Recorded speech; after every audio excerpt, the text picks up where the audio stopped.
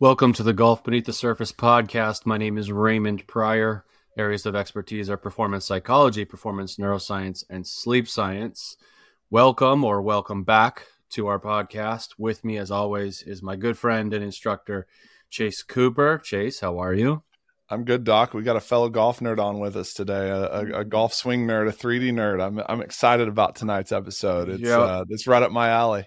This is one of the episodes where Raymond here takes a back seat and steps aside and lays down so that Chase and our guest Ryan Crawley, who's a good friend of mine, a good friend of ours, can talk golf instruction with some real depth, talk about some golf instruction technology with some real depth, and hopefully after today's episode, our listeners will have a little bit of better understanding of some of the things that they can do if they want to enhance their lesson taking experience, their own kind of swing assessment experience, and get an idea of what the future looks like around the corner for golf instruction as it relates to motion capture, but also get to know Ryan Crawley a little bit. So without further ado, Ryan, welcome to the show. Well, huge fan, so I appreciate you guys having me on. I've been following along to all the episodes. I've obviously read your book, Ray, numerous times. So this is something that I've been looking forward to. So I appreciate you guys taking the time and chatting with me here a little bit. Ryan, just real quick, where's home base for you right now? Yeah, nowadays I'm located in Northwest Arkansas, or Bentonville, Arkansas. I always like to say Walmart country. Definitely a Wally World around there for sure. Big time. But you're a Wisconsin boy. I am from Wisconsin.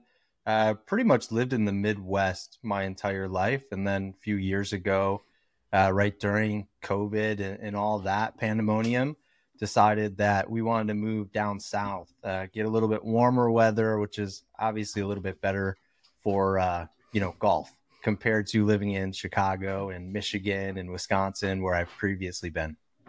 It's definitely a seasonal teaching instruction up here where I live, unless you have an indoor space all to yourself. So no doubt about that. Ryan, one of the things that I really like about you, other than us being friends, is that you're a real homegrown, kind of built it from scratch instructor. You didn't have a lot of connections early in your career, and you had to get to where you were by just, for a lack of a better Ben Hogan phrase, digging it out of the dirt a little bit. Give us a little bit of your backstory, your introduction into golf, your introduction into golf instruction. Tell us a little bit about how you got to where you are. Yeah. So for me, I'm kind of got into golf late, I would say, at least when you're thinking of it from trying to play professionally and competitively. I started with playing when I was 14 years old, and I was always a, fairly athletic kid, did really well in other sports. And honestly, those other sports were mainly my passion. But I was getting burnt out and kind of my main sport at the time, football, and I needed a break. And so naturally, I kind of looked at my options for a sport in Wisconsin and saw golf as an option and thought to myself, that can't be too hard. Like, you're just hitting this little golf ball. That should be easy. Yeah. You guys have golf, and you guys have golf in Wisconsin. Is it warm enough up there? Like, I didn't realize. Is it on the ice? Is it like it's snow golf? Yeah, it starts that way. It starts in the ice, pretty much. I mean, it's spring, so there's times it's snowing, raining. Sure. It might be a beautiful day in there, but it's pretty cold to start in Wisconsin, and that's where I originally kind of started playing, was pretty much my freshman year of high school. Never gotten a golf lesson before at that time. Really never hit golf balls before. Like, my grandma took me once in 8th grade because she was into golf and nobody else in my family golfs.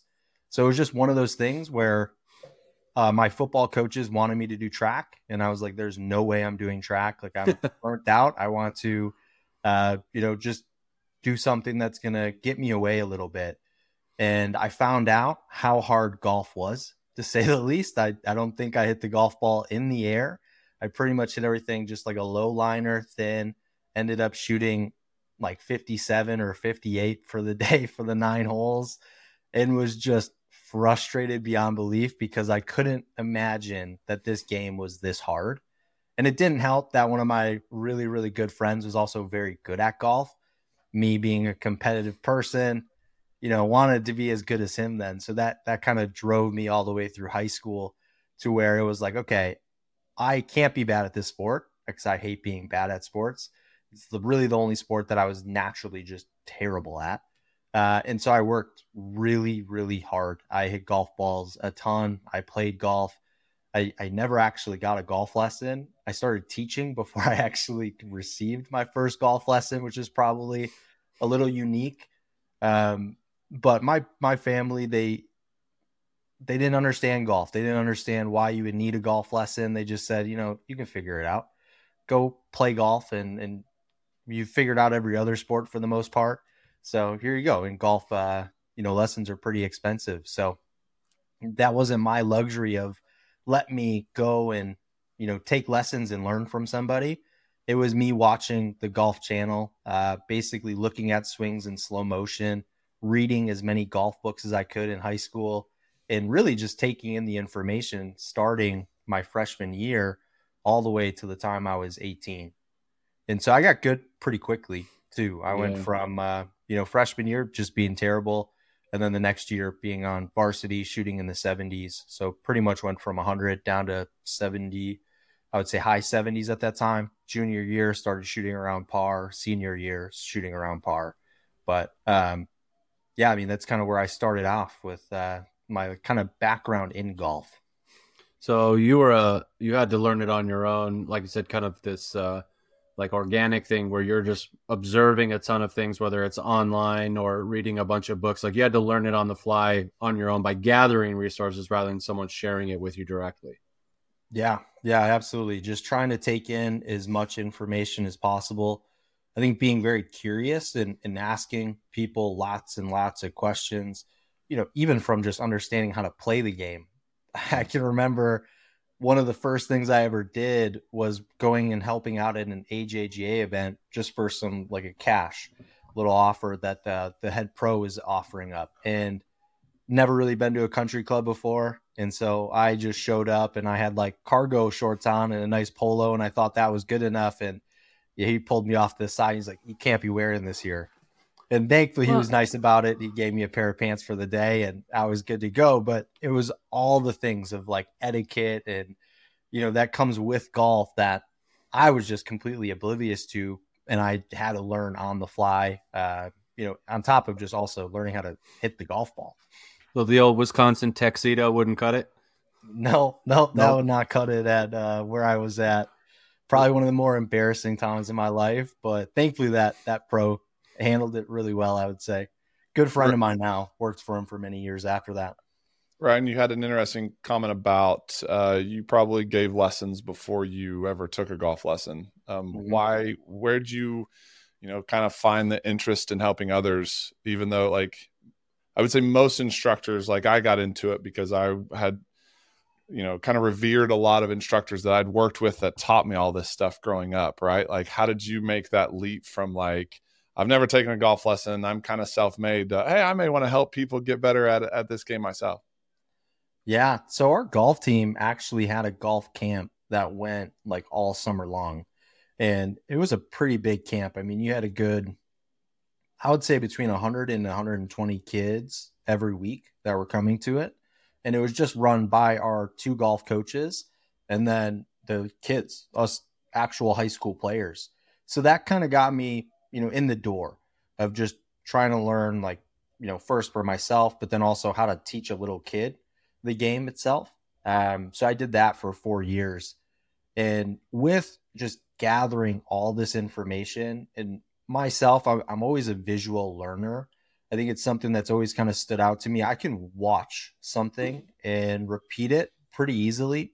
I think just like movement patterns as a whole have always just been something that like just resonates with me. It's hard to say, but if I see it, I can mimic it really, really easily.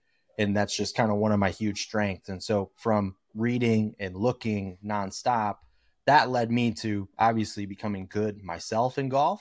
And then some of my friends who didn't have coaches also that were like, talented at the game just started coming to me for advice on their swings. And next thing you know, I'm coaching them. They end up getting scholarships to go play golf at Division II, Division I levels. And that's not really due to me. I think that's more due to them. But I didn't mess them up, and I must have, provided them some sort of insight. So at the time I was like, I think this is something that I could really do, is to be able to teach somebody how to play. In the back of my mind, I always wanted to play professionally. I always felt like maybe I could do it if I just kept getting enough time. And then just realized, as I played with probably one of my really, really good friends, a student that I've helped out many, many times now, who's, plays professionally, played at a really, really high level at the University of Vanderbilt. When I played with him when he was like 12 or 13 at the time, and he was shooting under par from the tips, I realized pretty quickly, like, that's what the capability of being a pro looks like. And, I was good, but not to that level. So decided, you know what, I'm going to get into teaching after that. This is something that I think I can do. Ryan, I'm noticing that, you described yourself as a visual learner, and the way that you had to teach yourself really lend to either fit with that or help develop it, or both. So you are just devouring YouTube videos, which is just visual learning, right? And then also reading as much as you could. And when we read, those words that we translate in, that we see off a page, start to create images in our mind about what can be done, like concepts essentially that we can act out. So I can see how that really played out in your learning, and then also how that then translates into your teaching as things have played on. Yeah, the visual side of things, it's, always kind of been fascinating to me. Just being able to just slowly watch a player move. I can always think of like the PGA Tour with their conical Minolta swing cam, and the Biz Hub. I would video that on my phone and just record it, and then I would watch it frame by frame by frame.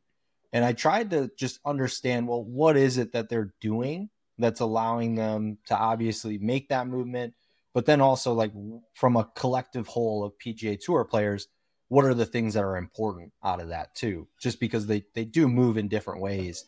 And so I remember just recording, hundreds of swings from the PGA Tour, and just watching them and just trying to understand what a golf swing should look like. I would go to my parents' bathroom because they have this giant bathroom, this giant mirror in there. And I would literally just, rehearse those movements over and over and over in slow motion, and just try to ingrain that myself. And that's literally how I taught myself how to play the game, was just, through a mirror, and just trying to repeat what I was seeing from, my little phone back in the day. Just kind of looking at it. Okay, where are they? All right, let me try to do it. And eventually that led to me starting to film myself and seeing, okay, did I actually repeat it, or, did I not? And then bringing that to obviously the range, and then the golf course from there. Yeah. Ryan, give us the bullet points of your teaching stops before we start to talk about kind of the stuff that you're involved in right now.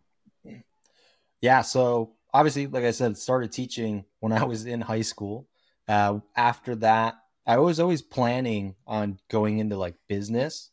And, after I found out that, maybe I want to get into golf, this seems like it's going to be a lot more enjoyable than being in like an accountant, which that's what I kind of thought I was originally going to be.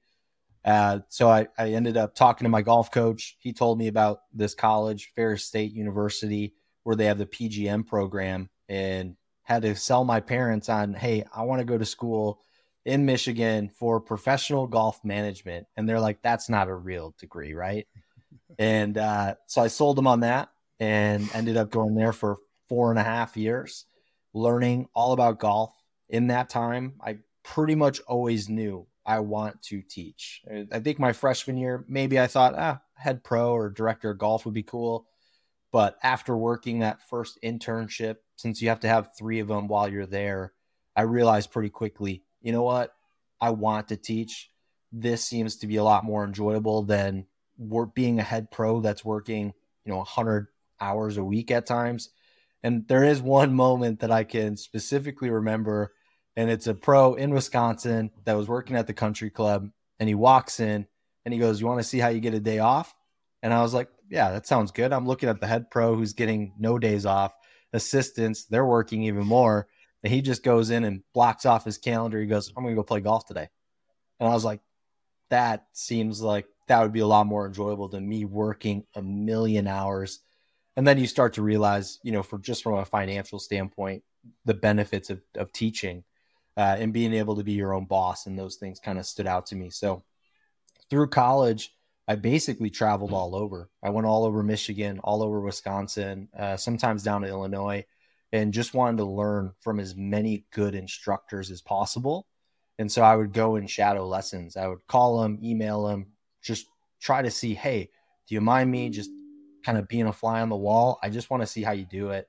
And was very, very fortunate that a lot of great coaches would let me, actually go and watch them teach, take notes on it, be able to ask them questions. And that obviously started to, bring my understanding of golf to an even higher level at that point.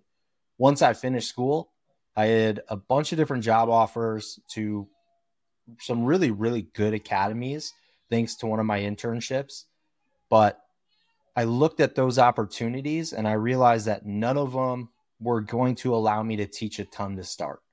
Every single one was, hey, you're going to have to come here. You're going to have to learn, maybe work in this little shop. And, from there, we'll let you start to teach some lessons.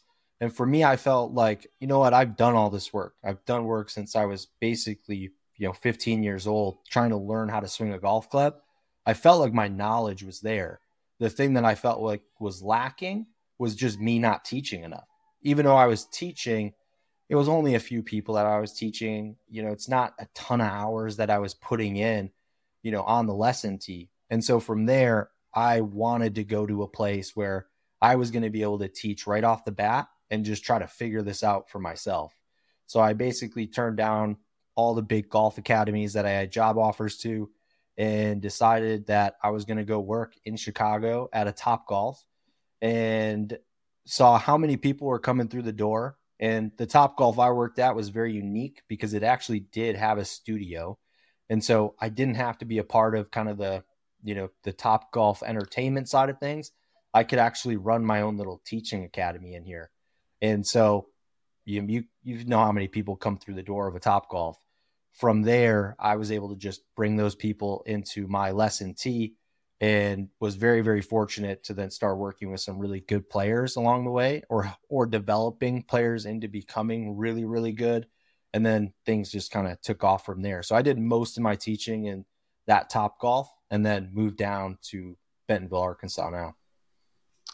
Yeah, Ryan, I want to pull out a couple key points in that. So, a lot of the people on our podcast are listening. They want to get better at golf. They want to get better at their craft. And, there are layers between golf and life. And many people have contacted us about that.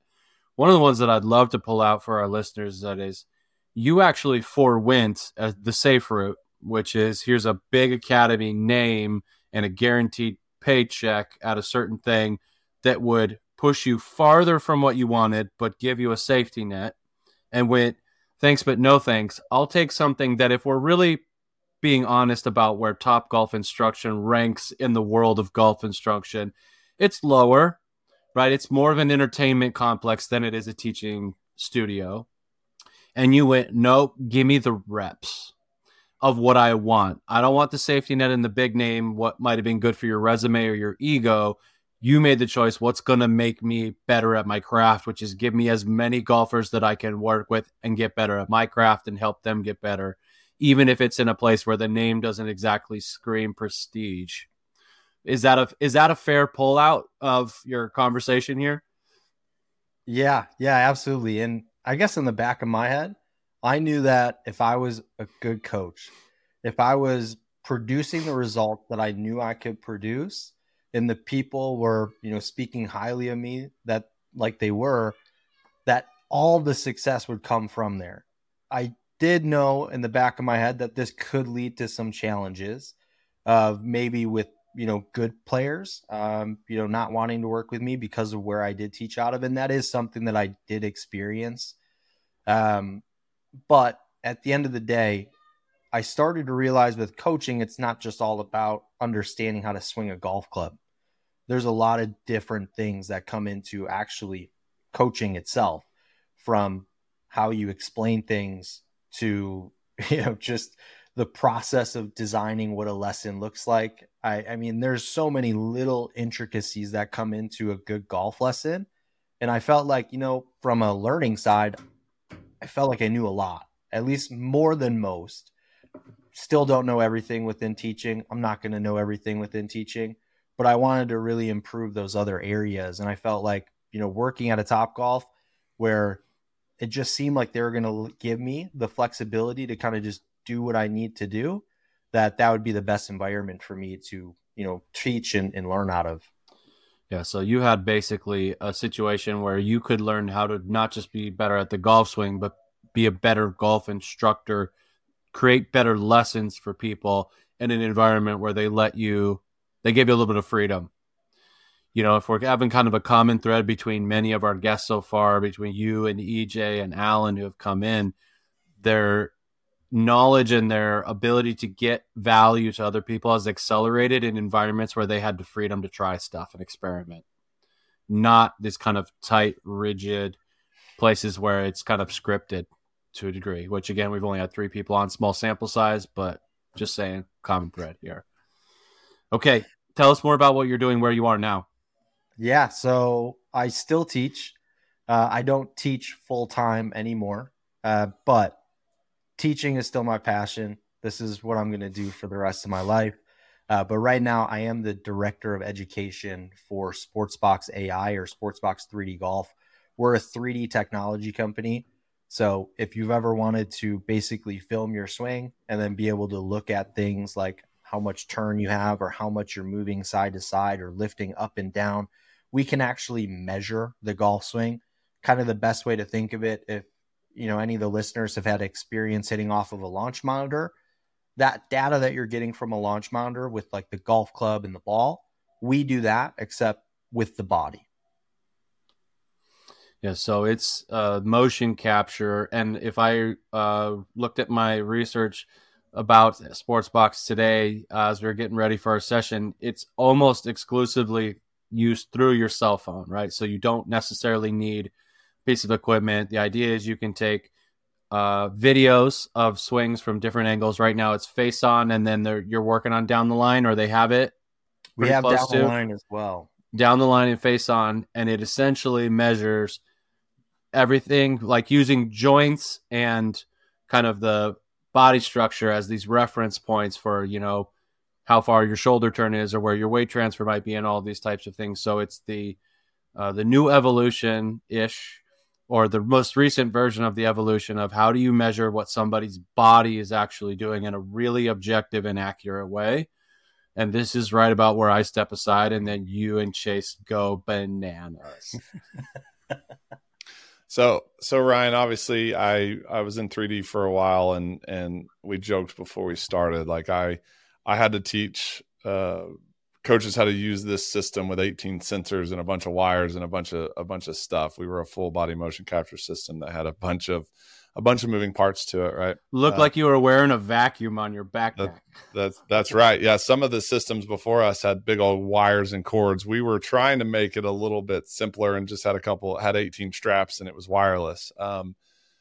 But I know, Raymond and I have talked about in some other podcasts that we did, like what 3D has taught me in this process of me being the director of education, similar role as you in another company.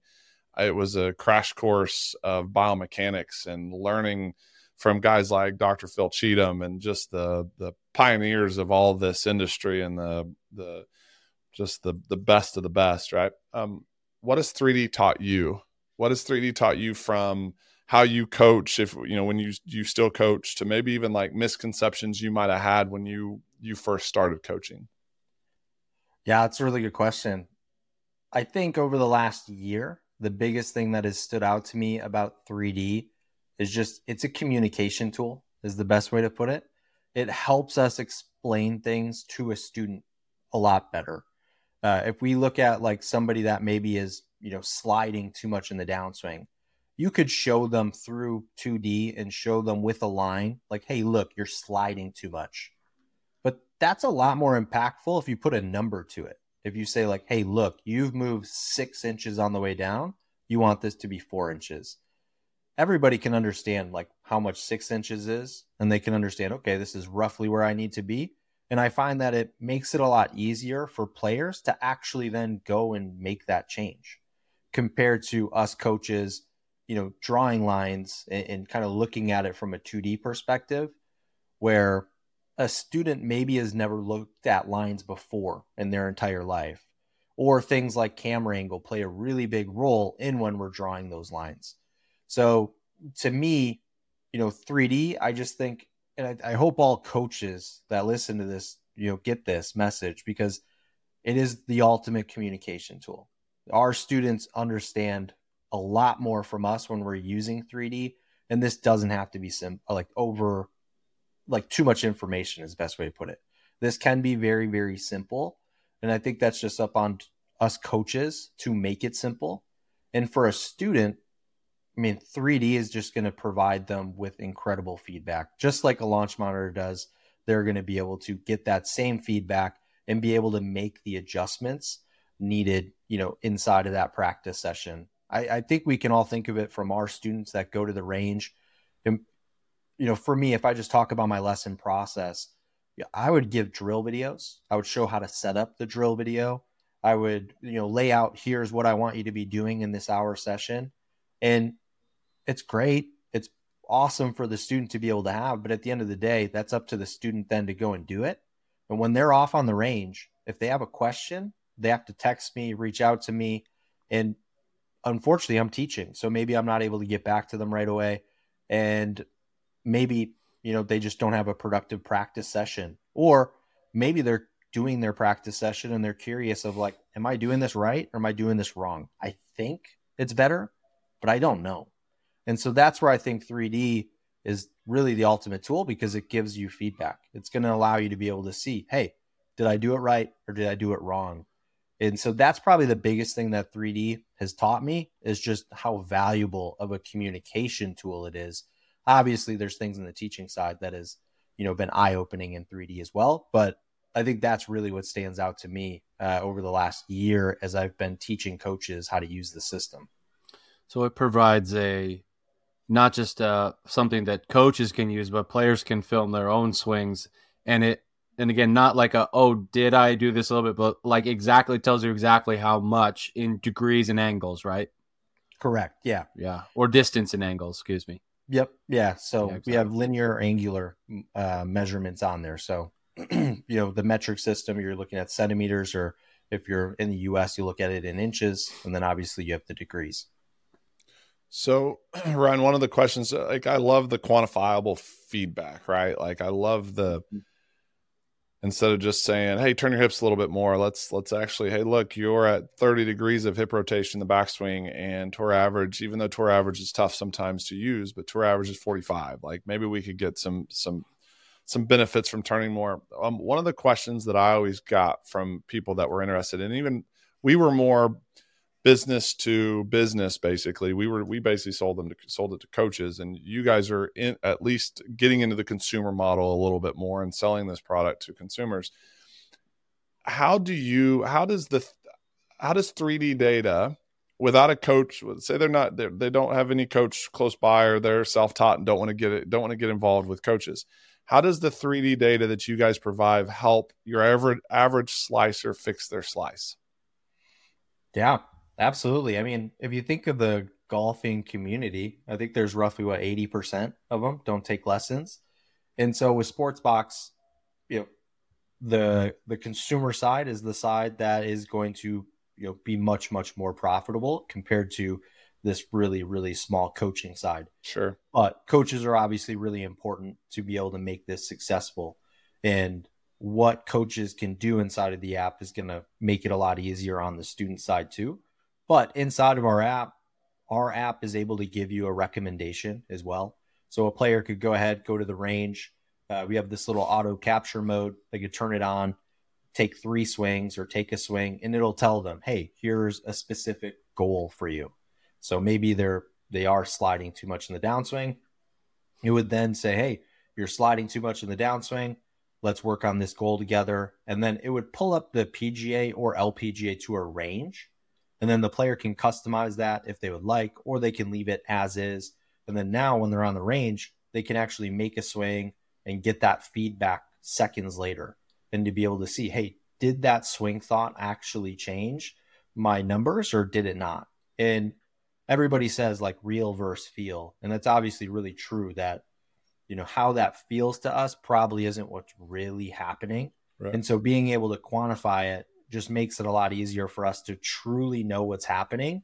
And we can, stop just guessing at it and actually have the true answer of, did I do it right or did I not? Follow up to that though, like if we say that the Sportsbox AI is the MRI, right? It's going to tell you what's going on. A lot of times you'll, obviously for MRIs, you need a doctor to be able to come up with a plan to fix whatever the problem is. With TrackMan, if you're a right-handed golfer and your path is 7 or 8, 10 degrees to the left, outside in, negative, however you want to look at it, you're pretty much predisposed to hit certain types of shots, right? Mm-hmm. How do you guys recognize what pattern? Because, say most players that have too much slide, too much lateral in the downswing end up moving the path too far to the right, but not all, right? Like there's always outliers in how people move. I like the saying from a friend of mine, works for Swing Catalyst, Dr. Scott Lynn, great guy, always says people are messy, right? How do you guys take that data and does the player give feedback of where the shot went, what shots they struggle with, and then does it start to work through like, okay, these are more of the slice patterns that we see, here's what you need, here's the data you need to look at? Like, how does that process work? Yeah, the current version of it doesn't take in that information of what the ball flight did and then how it would change it. I would say because we are using AI, this is something that can be kind of taught, but you have to teach the AI really like how us coaches teach in making that decision. Because what I would say the Sportsbox team has recognized is that just because somebody has a fault, let's say somebody has a reverse pivot at the top of their backswing, that doesn't mean that they're only going to hit that one shot shape. Like it doesn't mean that they're always going to slice it. Doesn't mean that they're going to always hit a hook. They can hit either one. What happens in transition is going to determine usually which one of those it's going to be.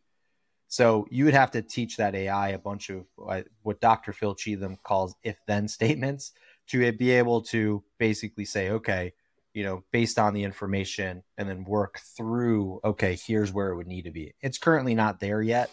And honestly, us at Sportsbox, we see the value in coaches. And there's 80% of people out there that don't want to go and get a lesson or maybe have never thought about getting a lesson.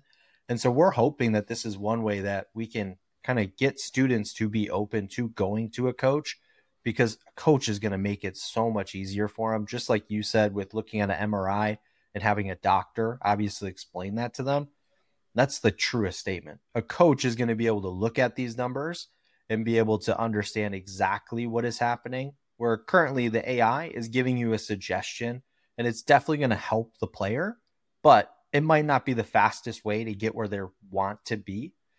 There's a bunch of different ways that you can attack a problem. And that's where I think a coach, should really step in and really benefit that person. Ryan, so you and I have talked about how this technology can not just be good for instruction, but could be applicable to a variety of different things, right? So I am of the opinion, educated and perhaps inside information opinion, that this type of technology is going to be in broadcasts of golf pretty soon, where not only are you getting the TrackMan and the ball flight or whatever version of it you're also getting something that you're going to be able to see a player's, right now it'll come up and it'll have ball speed and curvature on whatever. And then in the next couple of years, and you'll also see how fast that player turned and what their hip ratio was and all these types of measurements. I imagine this technology can also provide the objective data that helps bridge the gap between a lot of different areas that we oftentimes see as different, but are quite interrelated. So for example, you and I have talked about, well, if you could Sportsbox video an entire round of someone's golf, all their swings, my guess is if you went by and went, how many of these swings did you play confidently and how many did you didn't, you would see the objective change in the physical golf swing, right? You would see different numbers and different angles, some that are indicative of predictable, useful golf flight, and some that are not. Correct me if I'm off course with where you think some of the future stuff might go with this. Yeah, I mean, right there, that's something that I just nerd out about. I look at it from obviously my other sporting like backgrounds, and I played football. I was a film junkie. I was taught at a very, very young age how to watch film and look at film, and watching myself and being very objective in like what is happening.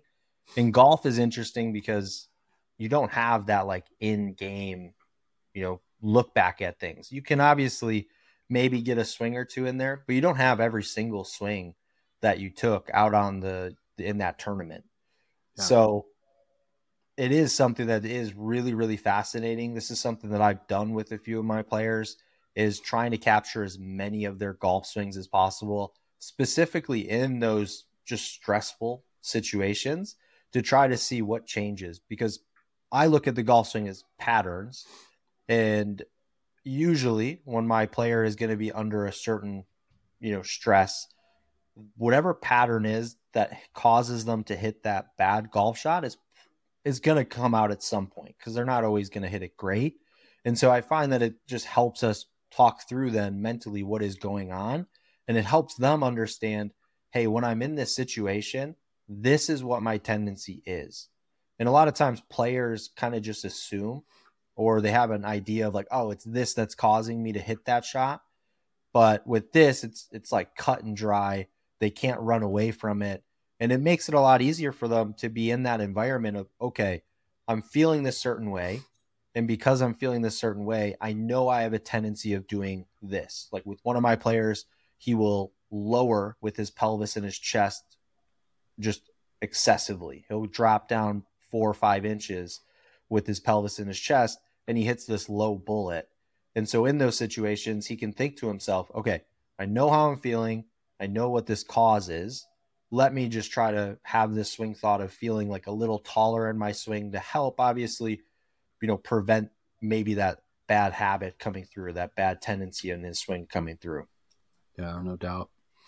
And just as an aside from me, I imagine that sometime in the future here, probably not very far off, you're going to get this type of technology that is going to be measuring the physical effects on skill execution in situations where you're also, once the technology catches up on more the neuroscience side, where you're able to measure, hopefully with some high fidelity, brain activity and neurochemistry, which is then going to tell you what kind of psychological state somebody was in when they hit a golf shot in an objective way, and what the objective impact is on their physical skill execution. Again, in a way that is super helpful for us to be able to go back to at the very beginning of a shot. First of all, where were you psychologically? Here's what that did to your brain activity and brain chemistry. And then that's how it played out in your swing, so that you can try to facilitate better swings more often, avoid unfunctional, less functional swings sooner at the starting point. And also so that when people are playing, let's say, for example, they play around and you're noticing, actually, I played them from a psychological state that was facilitating, but the swings was still breaking down. Now that's where we go focus our learning and training on next, versus a round of golf where you play the whole thing through anxiety and you see the type of deleterious effects to the swing because of the anxiety. Then you would know, I need to go address that first before I do that. So again, that allows the student and the team around that golfer, if they have a team around them, to address causes more often than symptoms, because you're having a pairing between these things and you get the link between them both, which is going to be really cool once we figure out how to get that technology up there. And I think back to even like the Whoop stuff in the Ryder Cup. I posted something a while back with, I think it was 2 years ago. They were doing a bunch of them. What I can't imagine is 5, 6, 7, 10 years from now, if they ever have this technology where they're getting, like, imagine somebody with the chip that has a struggle with the chipping yips in competition coming down the stretch, and then gets in that situation and the numbers just spike out of the roof. And talk about made for television. Like, you're sitting there watching this about either is the train going to wreck, or are they going to pull through and persevere or whatever, survive. And it'll be fascinating if say they can wear something in their hat to get because the tour, the TV, the producers are going to demand it. They're going to want that information. Yeah. It's going to be made for television type of stuff, which is cool. The downside right now, what's holding it up, right now the motion capture technology is outpacing the neurofeedback technology. Neurofeedback being the types of devices that can measure our brain activity in real time. There are several that you could wear while you're playing golf, but the fidelity that they give is not super great. Especially it's like you would get some correlation, I imagine, but it wouldn't be enough.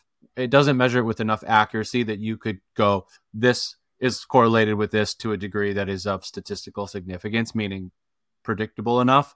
But once they figure that out and have something that is easily wearable in the form of a Whoop, as long as it has a high enough fidelity, like reliability and validity, the pairing of these two technologies is going to be peanut butter and jelly. It's going to be great.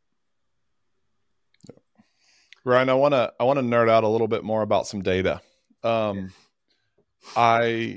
couple of things that, again, going back to my days with all the 3D stuff, like some of my big takeaways that I learned that I had no idea about before I dove into it was, misconception of how, hip speed creates club head speed, and how, even though we found out that LPGA Tour players rotate their hips faster than the guys do. I've said that a bunch on here. Another thing that was a big one for me was the difference between shoulder rotation and rib cage rotation, and how different those are, and how we can fake rotation with scap retraction and different movements there.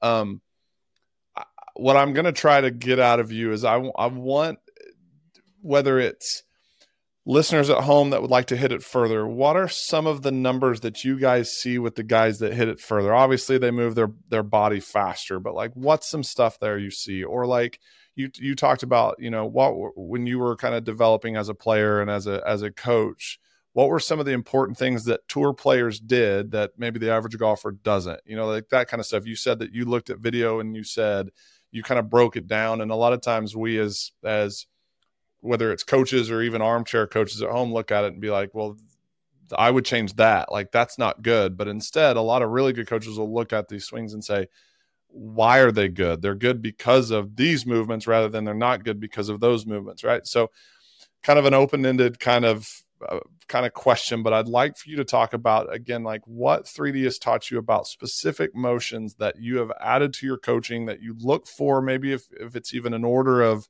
what you're looking at first. What are some signs and symptoms and some data for people that want to hit it further? Like give our listeners a take home of some information that they can apply to their golf swings. Yeah. So it's a really good question. I think one of the things that you pointed out there, I did find fascinating, looking at the difference between, the men and the women and really what's different in their golf swings. And it is really interesting that women have faster pelvis turn speeds and men are a little bit slower. And yet men are able to hit the golf ball much further. And from coaches, sometimes they'll talk about this concept of X factor. X factor has a direct correlation to, being able to hit the golf ball further as a male, but as a female, there's no correlation. So Ryan, define X factor for our listeners. Yeah, the easiest way to think of X factor is just the difference between where the chest and the pelvis in terms of angular motion is. So at the top of somebody's swing, if their chest is at 90 degrees, pelvis is at 45, their X factor will be roughly 45 degrees. It won't actually be that. Bend and side bend play a role in that X factor number, but from a simplistic standpoint, it'll be somewhere around 45. There's also this concept of X factor stretch, which X factor stretch is going to be how much the X factor grew in transition. So something that every golfer, I think, would benefit from, and this is what the PGA, LPGA Tour players do so well, is they start transition before they even get to the top of the backswing, right? The pelvis is going to start to rotate before they're at the top. And when that moment happens of the pelvis starting to turn, so maybe their max pelvis turn is 48 degrees, at that moment, whatever X factor is, and then if you would look at what the max X factor is, which when somebody's pelvis is turning the opposite direction, their chest is moving still back away from the target, that X factor gets larger. And that's how you come up with this concept of X factor stretch. X factor stretch has significance for men in terms of how far we hit the golf ball.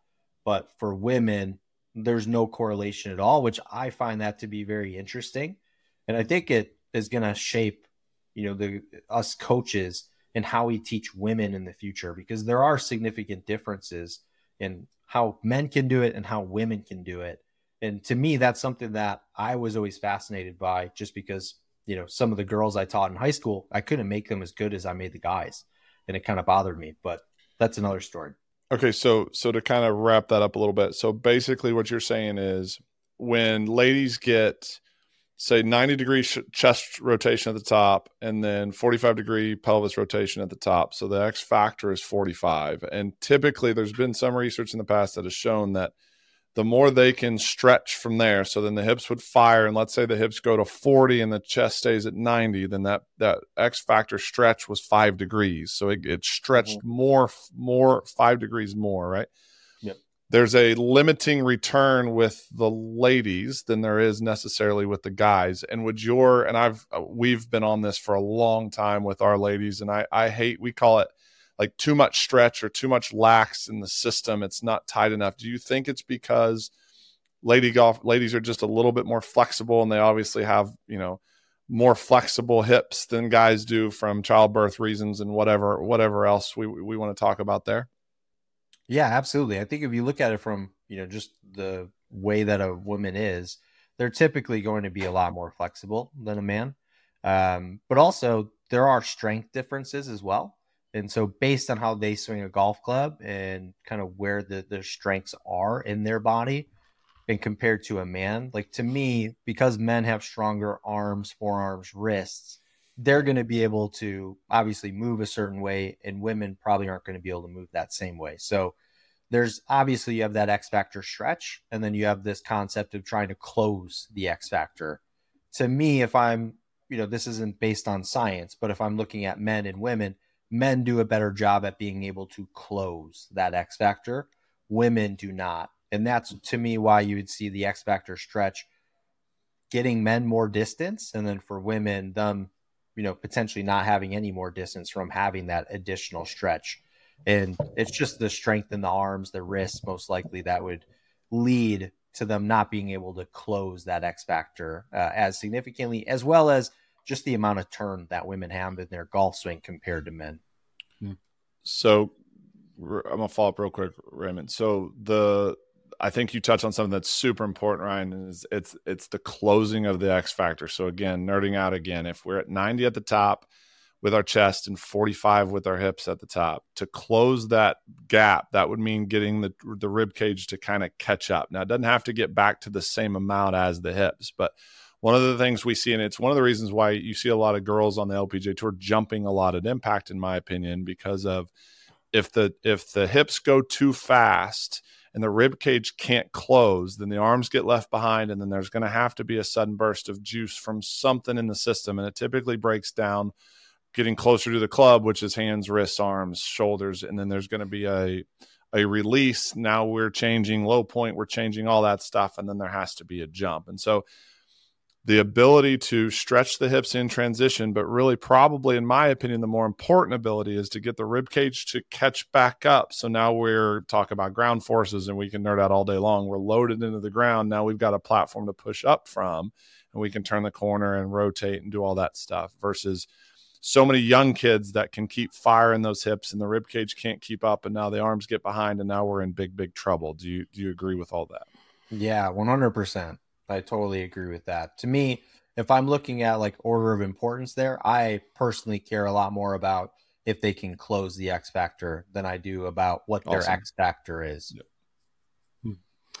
Ryan, do you or Sportsbox, I know you had sent me some stuff a little while ago where this technology could also be useful for people to maybe highlight a couple of, maybe not, again, even if you're doing a golf swing, you're not going to say, well, if you do this, you're 100% going to do this. So, but looking for maybe like a couple of areas for people where the app might be like, hey, you're at a higher risk of injury, particularly this type of injury, based on the movements you're making and how much force you're putting on certain areas? Like in the future of this thing, could it potentially look at someone's swing and be like, based on our data, you're at a high risk for, lower back injury in this way because of how much speed you have, and basically that you're not closing this, X factor angle or whatever terminology that we would put on that? Yeah, absolutely. And that's one of my roles with Sportsbox. Obviously, I train coaches on how to use it, but it's also been consulting. It's been working with tour pros or college teams to be able to help give them insights like that on, okay, are your players at risk for injury?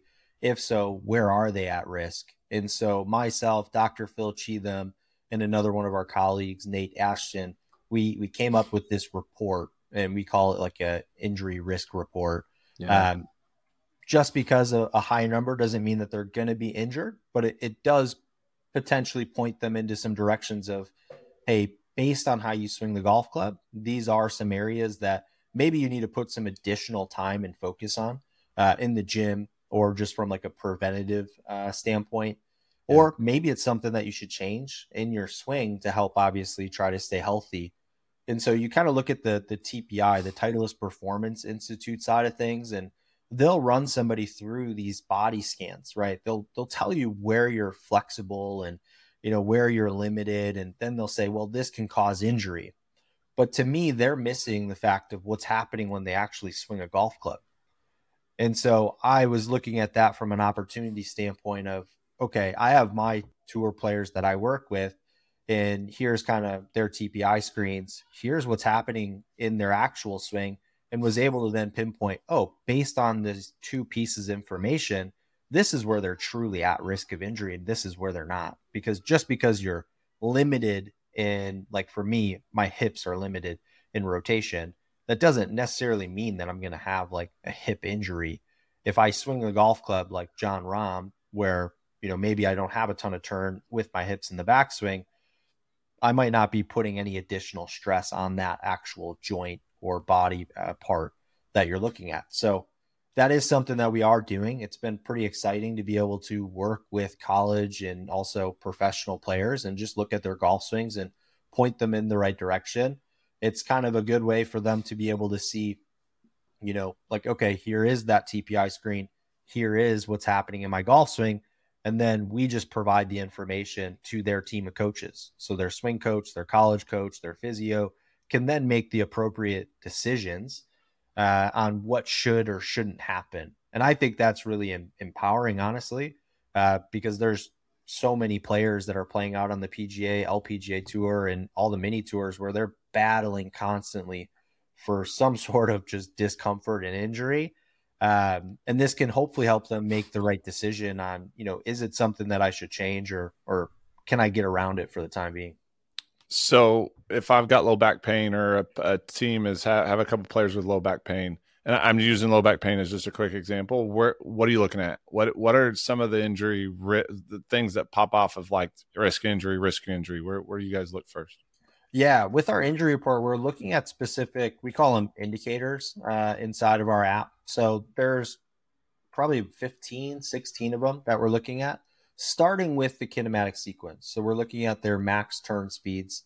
We're also going to be looking at a concept of like gain factor as well, which is very similar to a smash factor. So it's telling you how well you move speed from one segment of the body to the next segment. And from there, if you see somebody with like a really high gain factor, that could be telling the person that they're overdoing it in a certain segment. So we start there from kinematic sequence, right? We're looking at max speeds, kinematic, the gain factors. We're looking at these percentiles, and based on that information, we can then start looking at the other data incorporated and things like range of motion. So this stuff is probably things that a lot of people aren't going to understand. But we'll look at like chest turn range of motion, pelvis turn range of motion, side bend range of motion. And Ryan, when you say range of motion, are you testing their range of motion, or is this just the amount of rotation within the golf swing? This is basically, depending on which one you're measuring, it's going to be measuring it throughout the golf swing. Okay. So it's going to basically show you how much they've turned throughout the entirety of the golf swing for the chest segment, the pelvis segment. And from there, we can then look at it against our databases of PGA and LPGA Tour players, depending on their gender, and figure out where are they high in terms of the percentile. So if you see somebody that is outside of the range or maybe in the 90th percentile, that can point us in the direction of, okay, maybe this is something that could cause an injury. And based on all this information that we're taking in from these various trackers and indicators, would then be able to show us, okay, here's what could be causing that lower back pain. A lot of times in that case, low back pain usually stemming from side bend. A lot of times, side bend rotation, too much X factor stretch can cause that too. Quick follow up on that too. What about body types? That was always one that we were always interested in. Like I'm 6'7" and tall and skinny, and then put me in the same database at the time with a Fred Funk who's tiny, short and tiny. Like, what do you guys do with body types? Yeah, we're building out body types inside of our kind of, our ranges and everything. If you look at the PGA Tour or LPGA Tour, everybody is different, right? In terms of how tall they are, how short they are. And that information is going to change how somebody swings a golf club just naturally because of how much bend at the waist they're going to have. That is going to change how you can swing a golf club. It's just inevitable. So this is kind of where I get really nerded out in golf, is just for us to actually be able to have scientific data on this is how you should approach that person in front of you, instead of just like a blank sheet of, okay, here's this person, I'm going to try to teach them into this specific mold. And that specific mold is maybe meant for somebody that's like 5'8", 5'10", and you're trying to teach it to somebody that's 6'7". Like that's just not going to work. So to me, that's where I really was interested in starting this role with Sportsbox, was to try to get to the bottom of a lot of these things of, okay, based on a person's height, build, how should they swing a golf club, or what things could cause them issues. That way, when I am working with these elite level athletes and trying to help them, be out on the tour or make a living out on the tour, I'm giving them good information and I'm not changing something just to change it. Because I know if I look back at my previous years of teaching, and this is also something that being at Sportsbox has really opened my eyes to, is there's been times where I have changed something in somebody's golf swing because I didn't like it. And I didn't understand that based on what they were doing and how they were moving, they were just fine. Yeah. And that can obviously be detrimental to a player. And I don't want to mess anybody up. I want to do as good of a job as possible.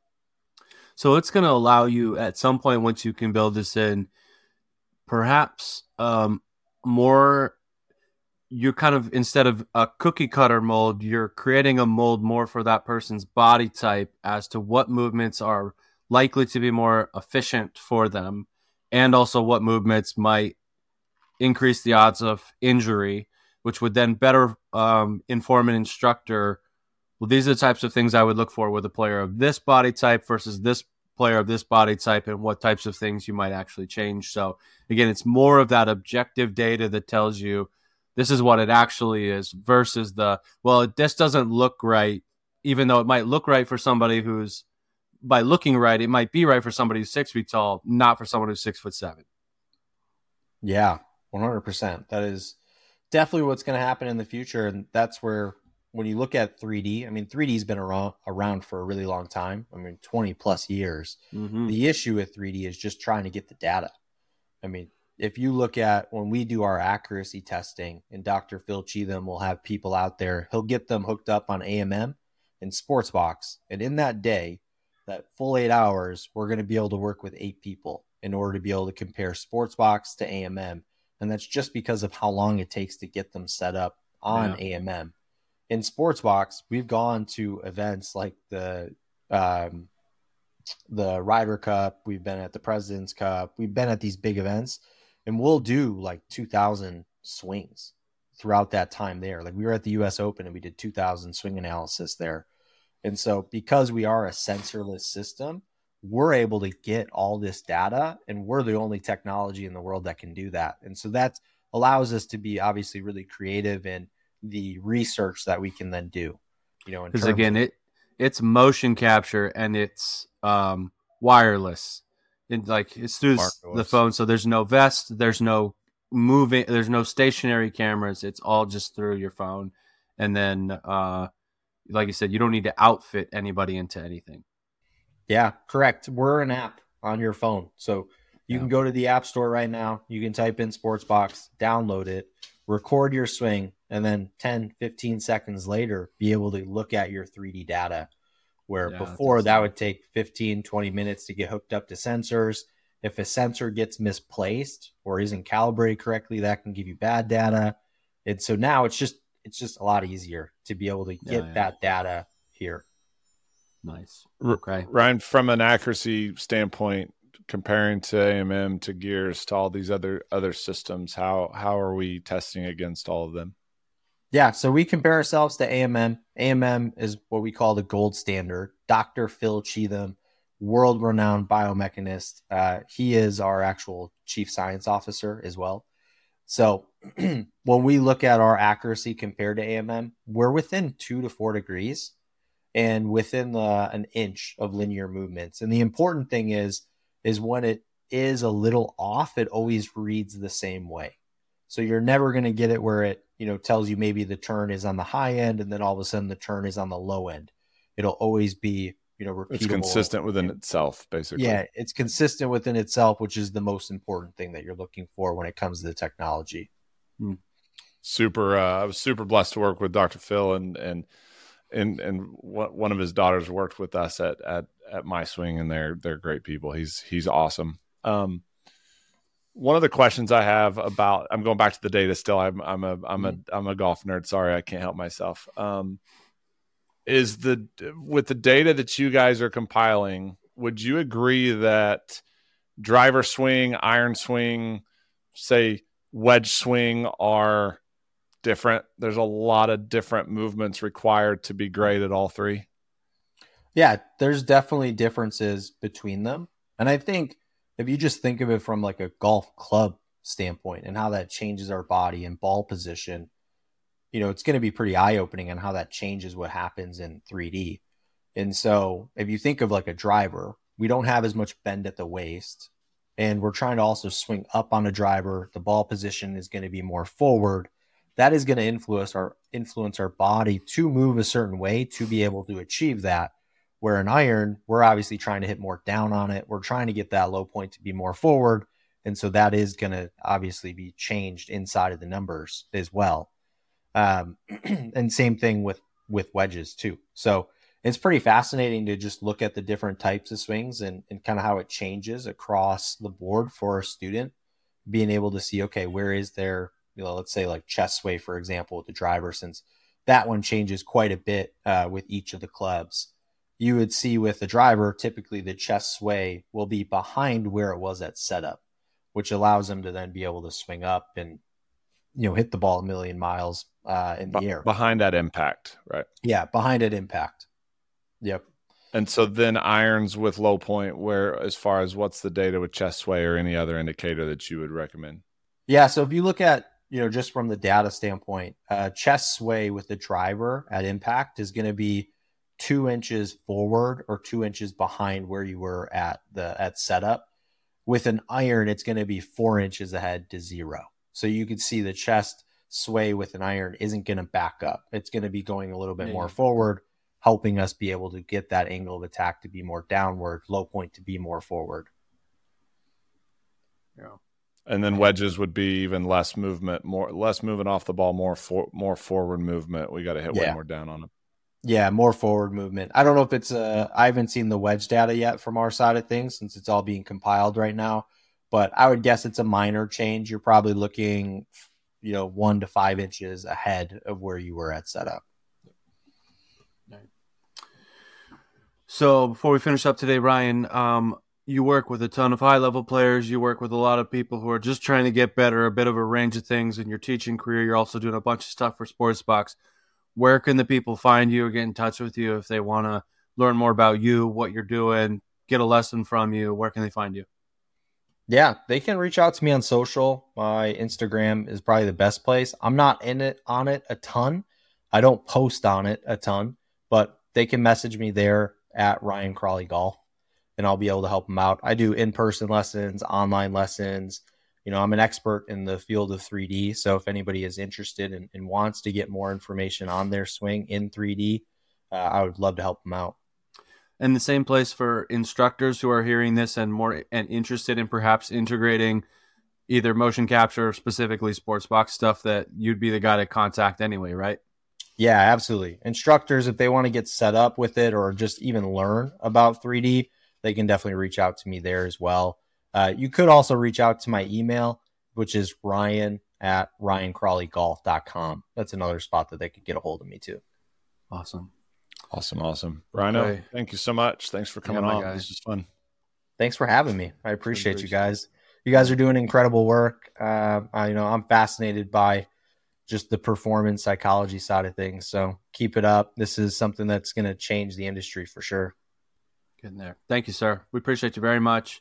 And all the best to you and the girls as everyone's getting over the sickness trend. I know it's in your house, it's in my house, and Chase, it's only a matter of time before it's coming. It's headed this way. I'm staying away. So, all right. The best to everybody. Thank you, Ryan. Thank you, Ryan. Thanks for tuning in.